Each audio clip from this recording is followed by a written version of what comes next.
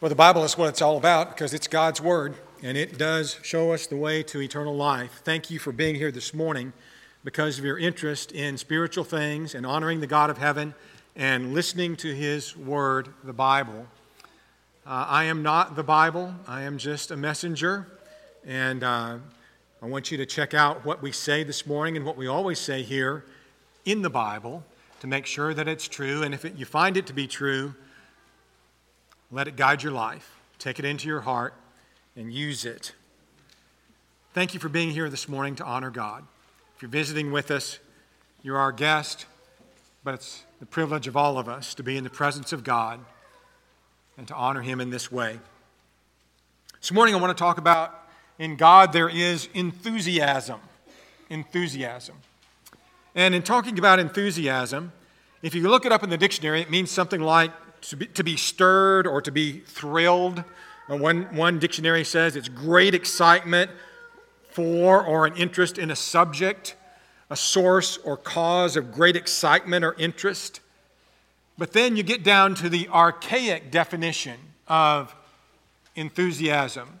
And here's what it says. Ecstasy arising from possession by God. That's a strange definition. Ecstasy arising from possession by God.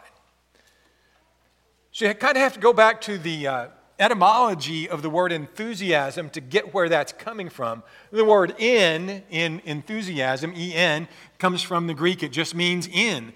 But enthusiasm comes from theos, God. In God. Enthusiasm literally comes from two words that mean in God. And that they would come to mean excitement and ecstasy and thrill is, I think, very appropriate. Because in God, there is thrill. There is excitement. There is wonder. And there is awe. In 1 John chapter 4 and verse 15, whoever confesses that Jesus is the Son of God, God abides in him and he in God. It is thrilling to have God in us and to be in him in this fellowship. It is wonderful to have a living experience with the God of creation and the one who sent his Son to live and die for us. In Psalm 33 and verse 21, for our heart shall rejoice in him. In him there is joy. In him there is enthusiasm. A lot of people nowadays get excited about ball games or sporting events. I turned on the TV for a little while yesterday and watched a little bit of a couple of the college football games, and you see people in the stands, and to say that they're excited is kind of understated. I mean, you got people painting their faces, painting their bodies, screaming at the top of their lungs. You know, if that's what it takes to be enthusiastic, maybe we're falling short, but I don't think that is what it takes to be enthusiastic for God.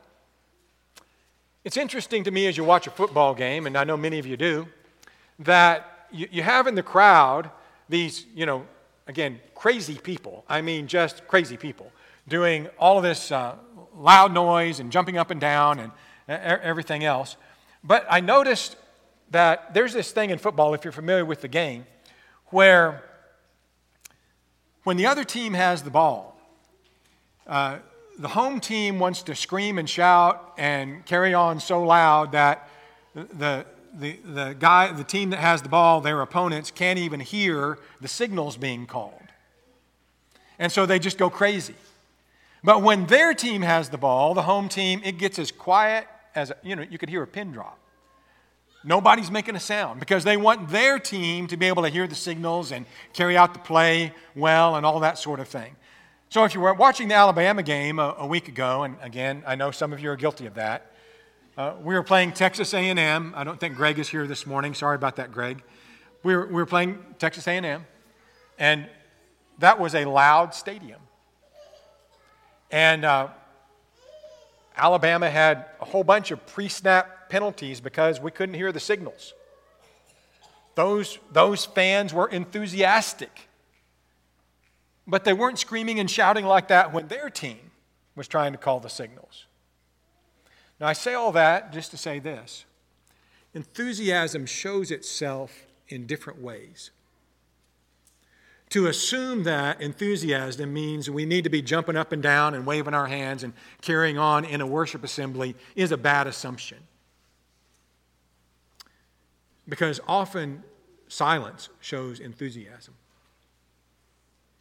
It shows that you're excited about something that's happening. And what's happening in a worship assembly is that people are showing their adoration to God. And a lot of extra noise and a lot of carrying on is not going to help us show our adoration to God. In fact, it's going to take away from it.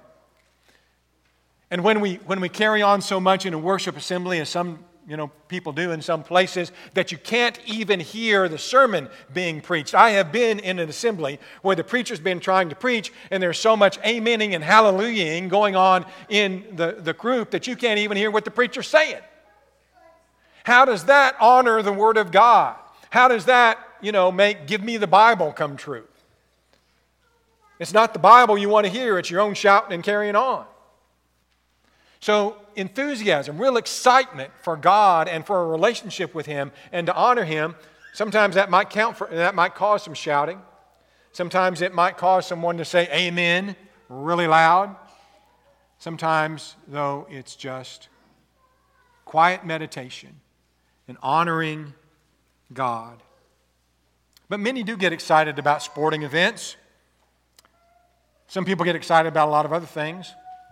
You might get excited about some new clothes that you were given. Maybe you're giving a lady a new dress or a man a new suit or a nice camo outfit to go deer hunting with, or a sports jersey or whatever it might be. You might get excited at the sight of Buc-ee's when you're hungry for a brisket sandwich. Some people get enthusiastic about that.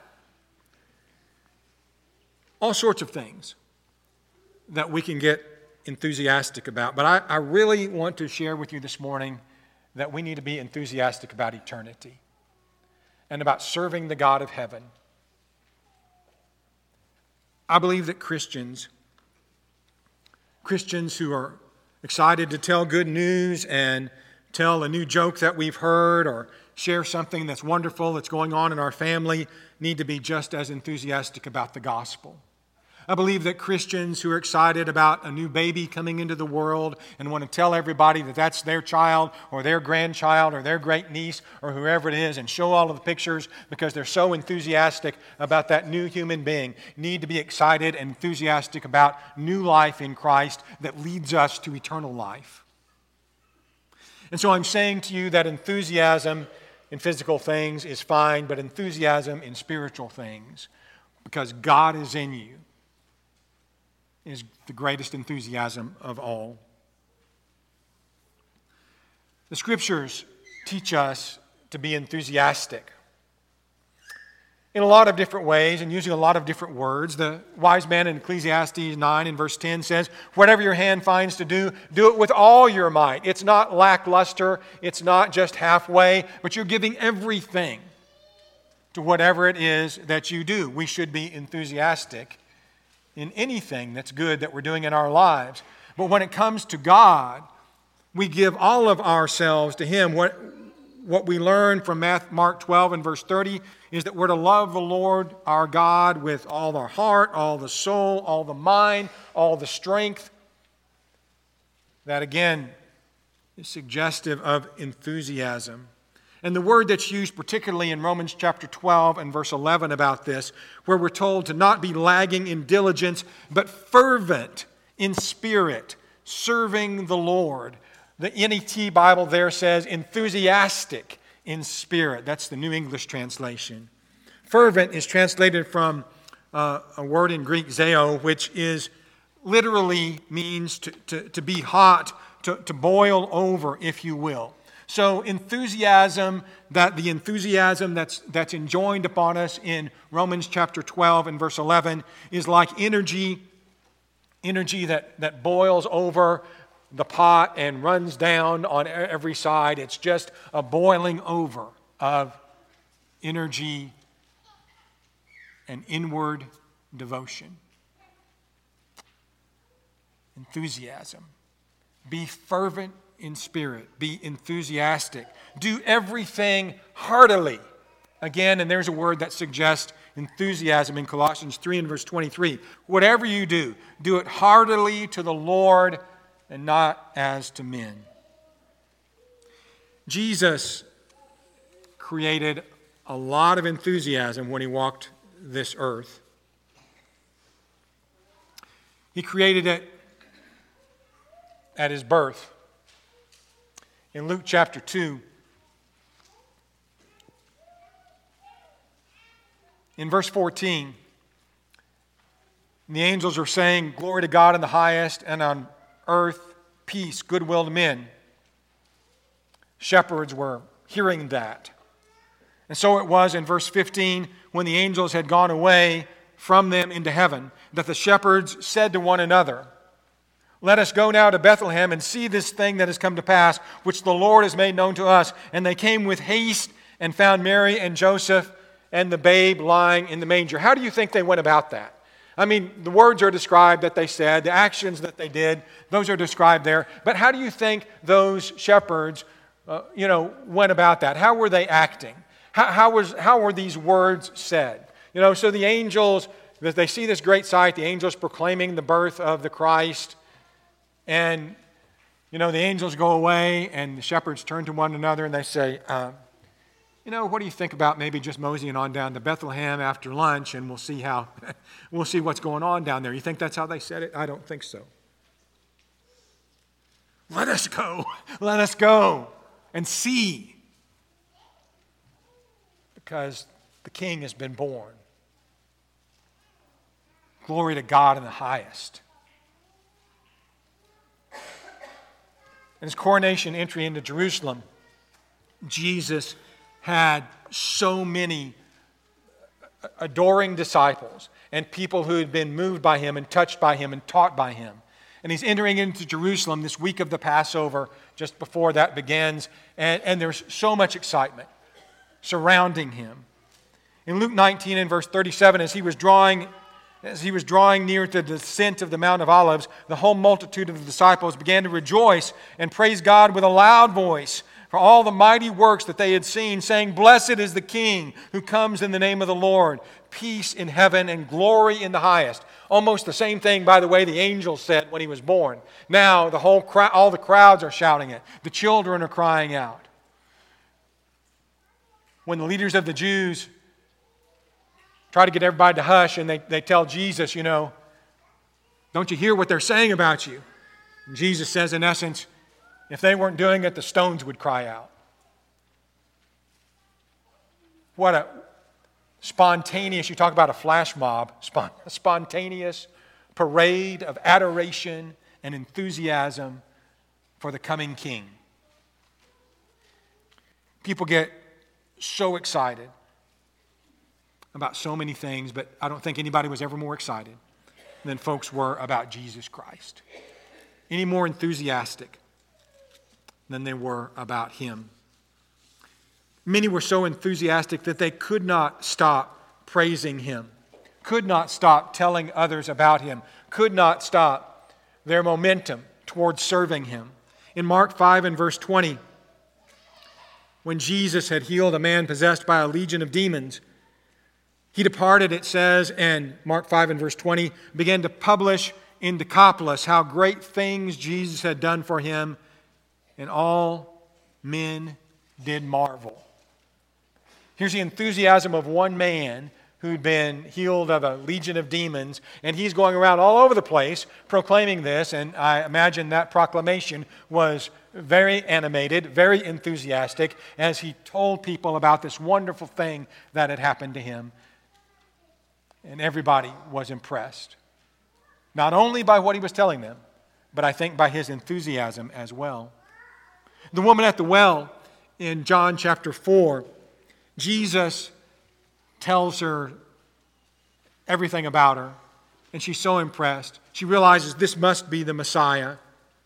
She leaves her water pot. She had just complained moments before about having to come all the way to this well and draw water.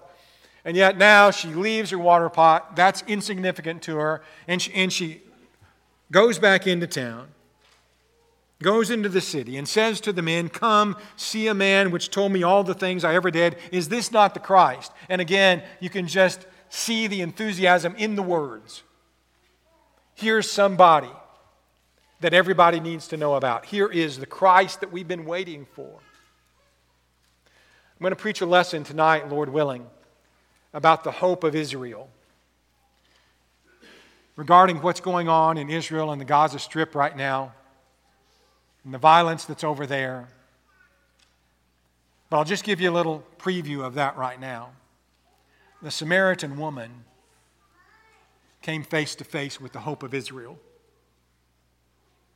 and with the hope of Samaria, where a lot of Palestinians live right now, and the hope of the world. And she could not contain it. She was so excited. Here is the hope of Israel. Here is the Christ that we have been waiting for. Could this be the Christ? She knew that that would make all the difference.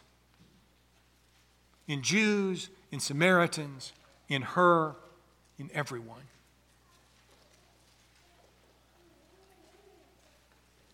Jesus, in Mark chapter 7 and verse 36, heals a man who's a deaf mute. He commanded them that they should tell no one about that. But the more he commanded them, the more widely they proclaimed it. It was just such a thrilling thing. You see, enthusiasm is contagious. If we have it, others are going to pick up on it. If we behave enthusiastically, it'll make a difference in the way others behave, in the choices that they make. I read a story about a guy who was a psychology student, but he'd been drafted in the Army, and he was working on a chow line in the mess tent in the Army one day. He was at the end of the line. So you have, if you've ever been through, one of those kinds of Army cafeterias, and I have a few times in my life, you have this chow line, and you have soldiers on the other side of the line, and they're dishing out whatever it is they're in front of them to dish out. So you might get mashed potatoes and whatever and whatever. You get down to the end of the line, and there's whatever fruit or dessert of the day, right? In this case, the guy was dealing out he was at the end of the line, and he was serving up the apricots. Now you can imagine how much people, I don't know if you like apricots or not. Most people don't really care for them very much. So he's at the end of the line, and he's dealing out the apricots. And he decided, being a psychology major and having to be in the Army, he'd try a psychology experiment. And so what he did was, the first few people that came through, he said, "You don't want apricots, do you?" And nobody wanted apricots. And then he started saying, "You want apricots, don't you?" And by saying that, fully 50% of the people, the soldiers coming through, would take apricots. Although Army soldiers are notorious for hating apricots. Then he tried something else. People coming through the line, and he would say, "You want one helping or two of the apricots?" And he went from almost nobody wanting apricots to 90% of the people coming through the line wanting apricots because he was enthusiastic. Now, if you can sell apricots by being enthusiastic or give them away, what about Jesus? Jesus doesn't need selling. Just give them away. Just be enthusiastic. And I think that's what you see so many times in the life of Christ. Every salesman knows that enthusiasm is the yeast that raises the dough. We're not salesmen. We're not peddling the gospel, but we are sharing it. Let's be enthusiastic about Christ and his cause. Let's be enthusiastic because of what Christ has done for us. He is the greatest thing that ever happened to me. If you're a Christian, he is the greatest thing that ever happened to you. He has changed our lives in ways that we could not have imagined before our lives were changed. He has done for us more than we ever imagined could be done. Here is the Christ. He has saved us. He has lifted the burden of sin from us, the fear of death, the fear of torment. All of it is gone because our Christ came to this earth, lived a sinless life, died a horrible death, was raised the third day, is now at the right hand of our Heavenly Father. He saved us.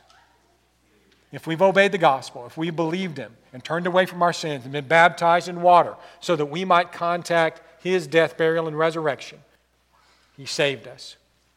And He can save others. He can save your loved ones, even your loved ones who've turned their back on Him, those who've gone astray, but those who've never heard the gospel. He can save that person at work that's given you grief. He can save all of the people in Gaza and all of the people in Israel and all of the people in the world. Jesus is the Savior of the world.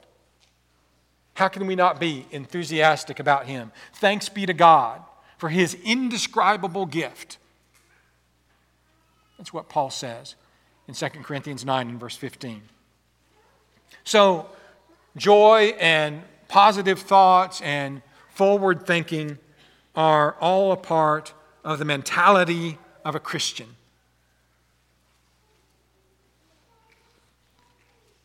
I want to just back up here and say for a moment, there are people here this morning who have come with burdens, who have come with pains, who didn't have a great morning this morning, who have difficulties in your lives, and some of them, those difficulties might even be intruding on your thinking even as we're here right now. I know that. And maybe for many of us, with whatever's going on in our lives, with whatever challenges that we're facing, with whatever hard patches of life that we're going through, maybe this morning the last thing you think you needed to hear was a lesson on enthusiasm.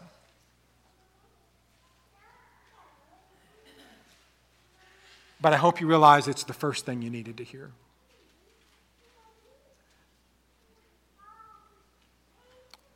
To be so thankful and so happy and so excited that Jesus is your Lord through all of whatever you're going through. Jesus is your Lord. And He's with you. As the psalmist said of old, He has you by the right hand. And He'll guide you with His counsel. And He'll receive you into glory. He's the Savior of the world. And He is, to borrow a phrase, my right hand man, the Son of God. He's with you. So whoever you are and whatever's going on, understand that what we're talking about here is not Pollyannish. It's not pretending we don't have problems. It's acknowledging our problems, but acknowledging also that Jesus is the answer. And so joy and positive thoughts are the order of a Christian's life. Finally, brethren, Paul will say in Philippians 4 and verse 8, whatever things are true, whatever things are noble, whatever things are just, whatever things are pure, whatever things are lovely, whatever things are of good report, if there is any virtue, if there is anything praiseworthy, think on these things. Think on these things. It's an attitude, again, that is positive, that is enthusiastic because of Jesus. Because we can give everything to Him. Whatever our anxieties are. Be anxious for nothing, but in everything by prayer and supplication. With thanksgiving, let your requests be made known to God, and the peace of God, which passes all understanding, will guard your hearts and minds in Christ Jesus, He said earlier. And so he says then, even earlier than that, rejoice in the Lord always. And again I say rejoice, Philippians 4 and verse 4. In 1 Thessalonians 5 and verse 16, one translation says, rejoice evermore. Rejoice always. So let us then be enthusiastic about serving God. Let us have positive expectations for our service to God, for our life in Him. I saw a cartoon sometime back. There was a boy standing toe-to-toe and nose-to-nose, a schoolboy, with his teacher. And back behind it, you could see a blackboard with a lot of unanswered math questions on it. And the boy is saying to the teacher, I'm not an underachiever, you're an overexpector. What are our expectations for ourselves? In God, they ought to be pretty high. Not because of what we're capable of, but because of what He's capable of. It's not because of who Steve Klein is, who's basically nobody, but it's who God is. When He takes somebody who's nobody and does something with them. Each of us needs to see that, needs to understand that. Think about Moses. What did Moses expect out of himself? Nothing. God comes to him in the burning bush, tries to send him to Israel to deliver his people. Send somebody else. I can't go. My mouth's no good.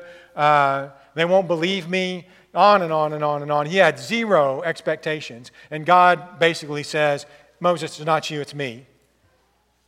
Just do what I ask you to do. And expect great things to happen. What about Gideon?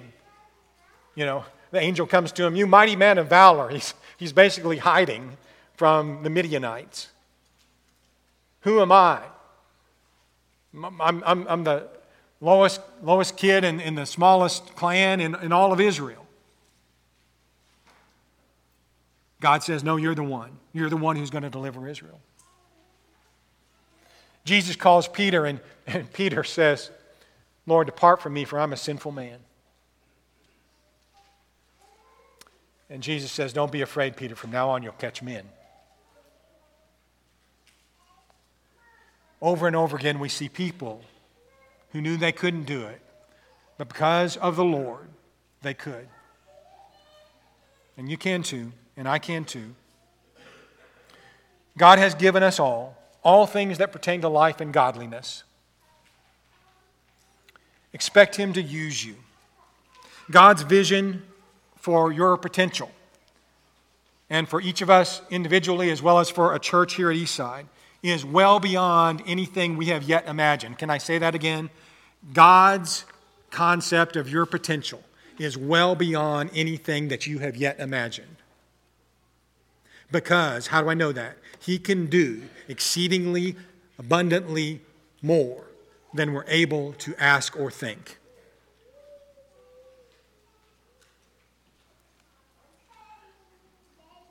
That means that whatever you have imagined you might be able to do for the Lord through His power, you can do more. Probably a lot more. And there's reason to be enthusiastic about that. Not down in the mouth, not I can't do it, not it'll never happen. But the Lord can use me. And He will. God can use you, and you should expect Him to use you. In 2 Timothy chapter 2 and verse 21, Paul tells Timothy, if anyone cleanses himself from the latter, that is, from these things of the world, if you cleanse yourself, you can be a vessel for honor, sanctified and useful for the master, prepared for every good work. You're ready to do what God wants you to do. People need you to do what God has called you to do and is using you to do. They need your prayers. They need your friendship. They need your knowledge of Christ. We should expect ourselves to be used to influence others for the furtherance of His kingdom. Enthusiasm is the keynote that makes us sing and makes everybody else want to sing with us. It is being used by God to do what we didn't think we could do and allowing that to influence others. Expect victory over evil and over the evils of this world in all things that matter the most. That's what the book of Revelation is all about. Jesus wins, and everybody who is with Him wins also. He is victorious. In Romans chapter 8 and verse 37, we are not just conquerors, whatever it is we're facing. We are not just conquerors. We are more than conquerors through Him that loved us. Whatever a victor is, whatever a conqueror is, whatever an overcomer is, you are more than that through God. Positive expectation. And along that line, and especially with regard to what we're focusing on here at Eastside this year, expect God to hear and answer your prayers. No matter how impossible they may seem to you. Expect God to hear and answer your prayers.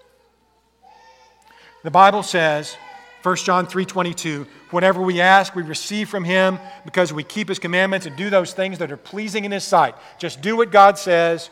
He'll answer your prayers. 1 John 5:14, this is the confidence that we have in Him.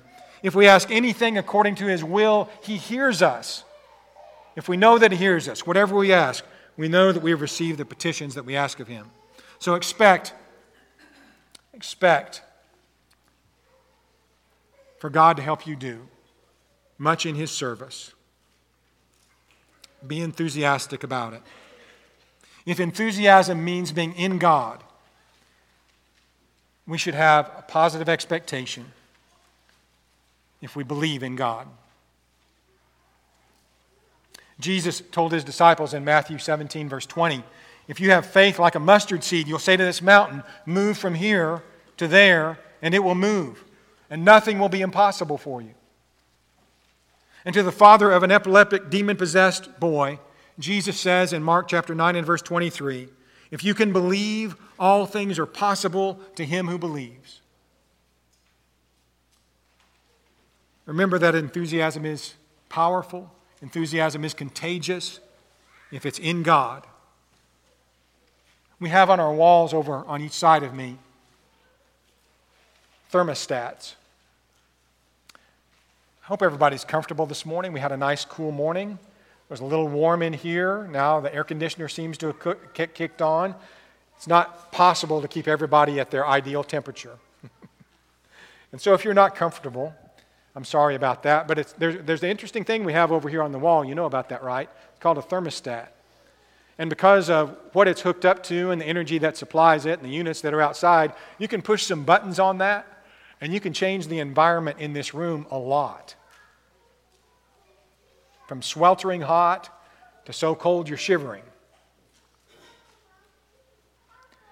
That's a thermostat. It's not a thermometer. It has a thermometer that tells you what the temperature is. Thermometers are no good for changing anything. They just tell you what it is. You know, there are a lot of people who are Christians who are thermometers because they can tell you what it is. Right?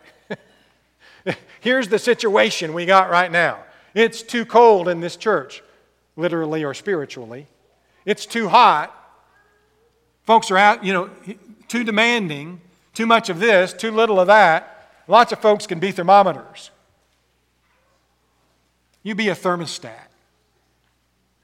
You make the change that you want to see. That's what enthusiasm does. Don't just see the problem. Don't just measure the temperature. Do something to make it better.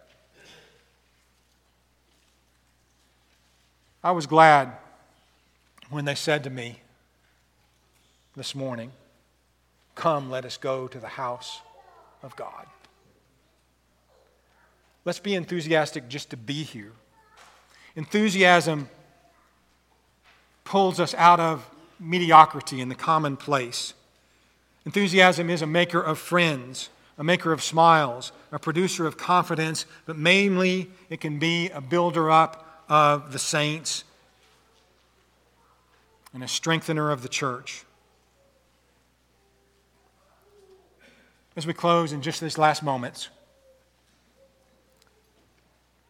the early church was thrust into a very hostile world.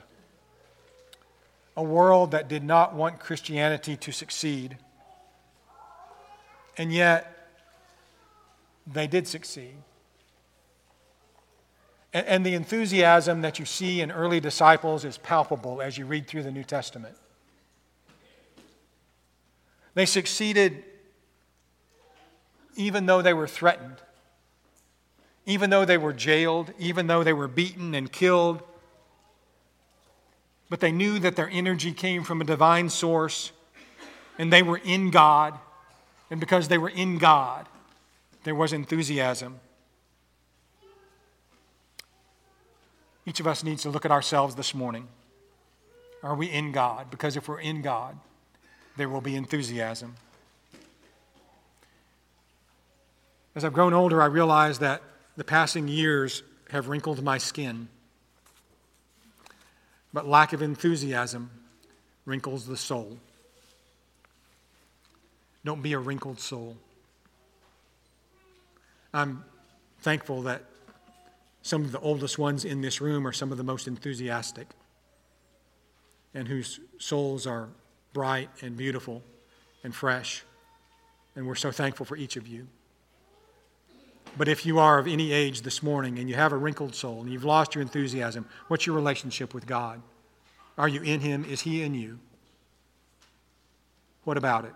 What about a commitment this morning? What about a change this morning? Please come while we stand and sing.